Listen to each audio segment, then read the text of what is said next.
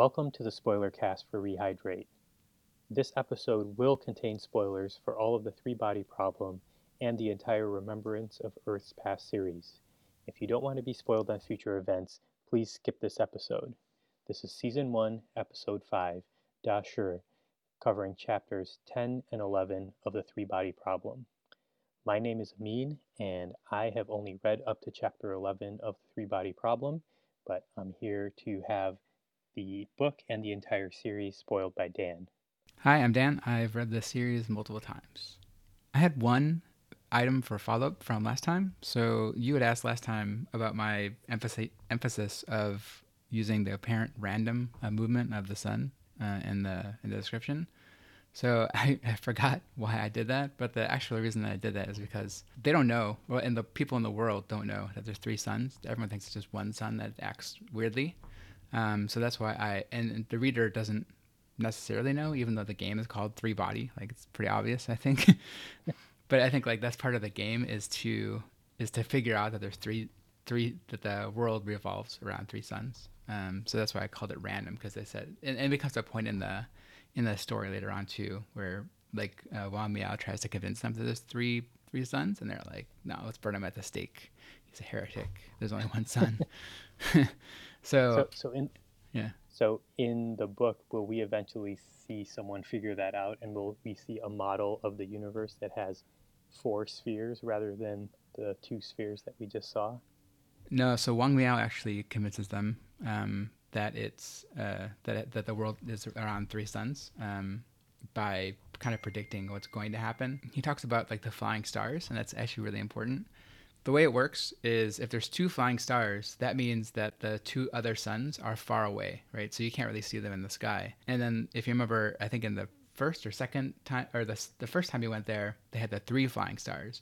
So what that means is all three suns are really far away, so the planet gets really cold. Oh, and that's why that's a sign that they're about to lose the game.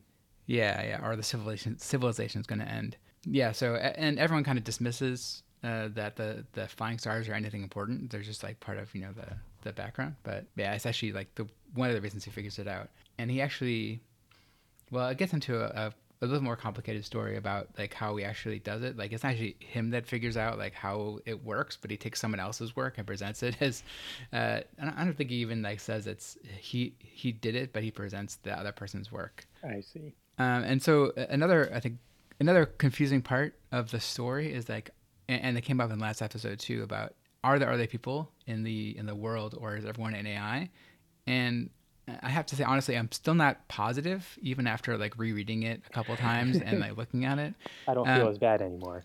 yeah, I mean, I kind of went back and looked at some of the explanations in the story itself, and I think the reason that it's confusing is because yeah, like I think Tim mentioned that people have these antiquated views, and like people in the current world would not have those views, right? They wouldn't think that the sun or the earth is sitting in a lake of fire, right? Like that people aren't going to think that. So looking at some of the passages in the book, like the first thing I want to talk about is the actual purpose of the game. And so I'm going to read a passage. It's kind of long.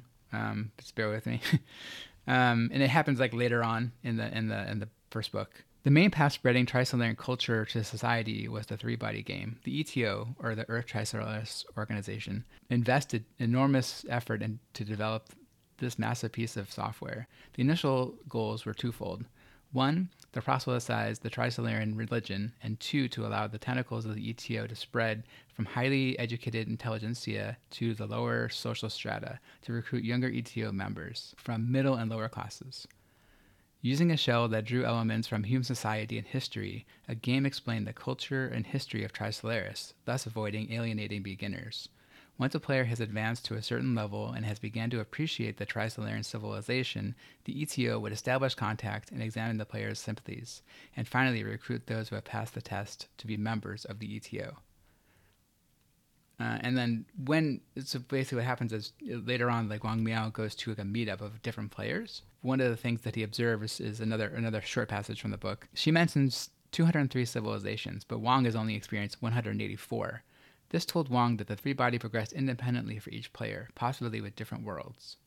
So my take from this is that it's actually a single player experience with a bunch of AI, right? Uh-huh. He's being observed in the game for sure, because like the admins actually eventually talk to him in the game and say come to this meetup or that kind of thing. But I think what's happening is that he is in this game alone trying to figure out the problems and then progressing to different societies. But the people in the game actually recognize him later on, which is another confusing part. But I think it's like it's the admins like recognizing him. But all the methodology I think is the same like between the different civilizations, and it's all AI driven. But then each player is seeing that similarly and trying to figure out the problem in their own way. So this meetup he goes to, do they share information about their experiences in the game, and does that help Wang Miao figure anything out, or the players are all having very different experiences? So it's not like Grand Theft Auto where if I know some secret door, I can tell you and you can use that same thing. Is the experience completely different for each player? Do you know? It seems to be. I think the experience is the same because I think they just progressed the game of different ways, and the civilization is ultimately destroyed in every iteration anyway. I think, I mean, the meetups are more of a way just to recruit people into the ETO, the Earth Trisolaris organization, and kind of find out where their sympathies lie. And so actually, like, you know, in some of the meetups, like they can tell that people aren't going to be sympathetic to Trisolaris, so they actually kick them out and say, oh, you can't come back to the game. I see. I think that's why it's confusing, is because it seems like there's other AI. It seems like in a world like this, there would be, you know, more player interaction and you talk to other people. And actually, like later on in the second book, the ETO actually meets up in the game itself, but it's not like they're not playing the game anymore. It's just like a safe meeting space for ETO members to meet up. Also, last episode, I had mentioned that Dasher so far has not been an impressive character and hasn't really added much to the plot other than some very, very, very light comic relief. But does he end up having a larger role in this book or in these series going forward? Yeah, so he is actually one of the characters that extends into the next book as well. I think I mentioned in a previous episode that Wang Miao actually doesn't show up past this book. He's mentioned in passing, but only briefly and only like not even directly. It's just like Dasher mentions him as like, oh, I knew this other scientist one time. I mean, he kind of fills the same role throughout the whole series. He's the kind of straight talking cop guy who's like really good at kind of reading people and situations. But he does a little bit more in the second book. He does more in the rest of this book as well, where he kind of helps the Wang Miao kind of progress the story going forward and kind of talks truth to power to the generals eventually like get involved and they kind of take down the ETO, and Dasher is able to kind of help bring them down and anyway, Dasher has a bigger role in trying to progress the story along, and not just like exposition dumps, but actually he does things Okay. To help Wang Miao and help the quote unquote good guys, if you consider the ETO not to be the good guys, to figure out their organization to help Wang Miao kind of progress. And then in the second book, he actually becomes kind of more or less a bodyguard to the main character in the second book. He saved his life a bunch of times. He travels with them to the future, and so and what I mean, like travel to the future, there's a lot of that in the second and third books, and they don't actually travel in the future, but they hibernate for hundreds of years, and so they come out into the future and they kind of experience the world. So Dasher actually gets, I don't know if I want to get into the whole thing here because it's a long story, but anyway, so Dasher gets a disease. He gets leukemia eventually because of events that happen in Three Body Problem, and he, there's no cure for it in the current world, so he hibernates for a couple hundred years, and then in the future they're able to just, oh yeah, no problem, we can cure leukemia. But the main character in the second book also travels forward in time, and then so they kind of meet back up. Yeah, and he was able to like save his life a couple times and kind of snap him out of the main character in the second book is kind of aloof, and he's kind of like Wang Miao in some regards and not like him in other regards. He's a constant traveling companion and able to help him along with his story, but he never really progresses beyond the role of there's no cop. I shouldn't expect any more character development.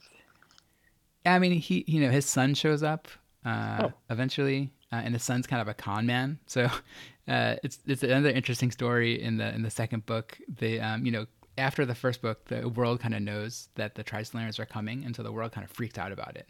And so his Dasher's son, he actually like tricks people into giving him money to like to to send people into space, but with no real way to do it.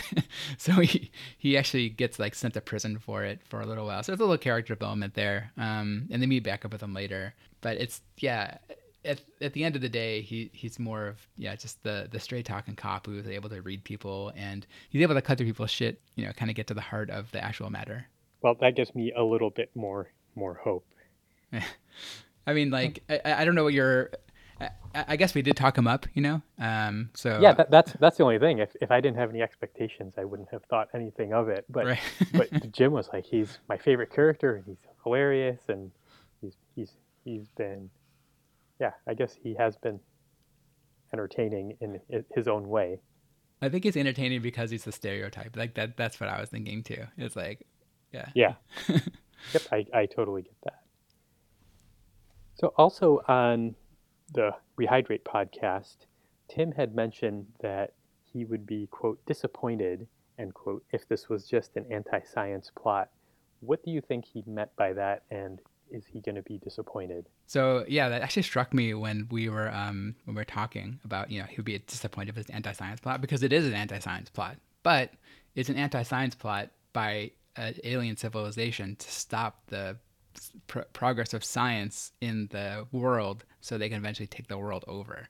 So I think that's a more interesting spin on an anti-science plot, and like they use science to stop science, right? They have these the things called sophons, the protons that get folded into that get unfolded and folded into 11 dimensions and sent to Earth to kind of disrupt scientific progress, to the world. So it's not like a cabal of government officials trying to stop science just to further some religious goal, or more traditional ways that people would be anti-science in the in the world right now without alien interference. So I just wonder if he's going to be similarly disappointed that it really is an anti-science plot, but it's by the aliens to stop progress of human civilization. I don't know. What do you think? I'm glad to hear that. I took his anti-science plot as him having it in our world where science is used to promote commerce and industry rather than try to take over the world. Maybe they are trying to take over the world, but yeah, Yeah. I think the motivations of being anti-science matter a lot. So I don't think I don't think he'll be as disappointed. Although his frustration with this may build over time, and we'll just have to make sure to gently nudge him in the right direction. Yeah, I mean, the next set of chapters that come up, they don't explicitly say that the aliens are there, but they do introduce that the concept of the next couple of chapters that are coming up are Red Coast base. That's like going back into Wen Jie telling her story about stuff that happened at Red Coast base, and at the beginning it's talked about how it's a weapon, and the big the electromagnetic pulse that the antenna sends out, like they say, oh, it's because they can like direct that at enemy ships and cook them with microwaves, or that kind of thing. But it's actually all just a ruse, where the actual purpose of the base is to search for extraterrestrial intelligence, because the Chinese government at that time thinks that could be an advantage if they are able to get to aliens first before the Western countries can. So it kind of introduces the concept of alien intelligence. So it doesn't they don't find aliens until like later on in the book, and and actually know that they exist and that they're actually causing all this stuff.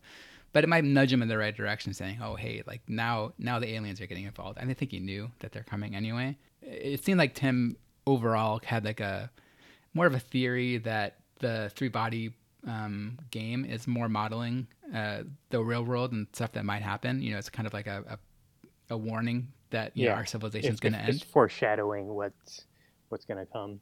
Right, but actually, it's not that. It's retelling what happened on Trisolaris and trying to get people sympathetic to Trisolarans and Trisolaris to allow them to come here and take over this world.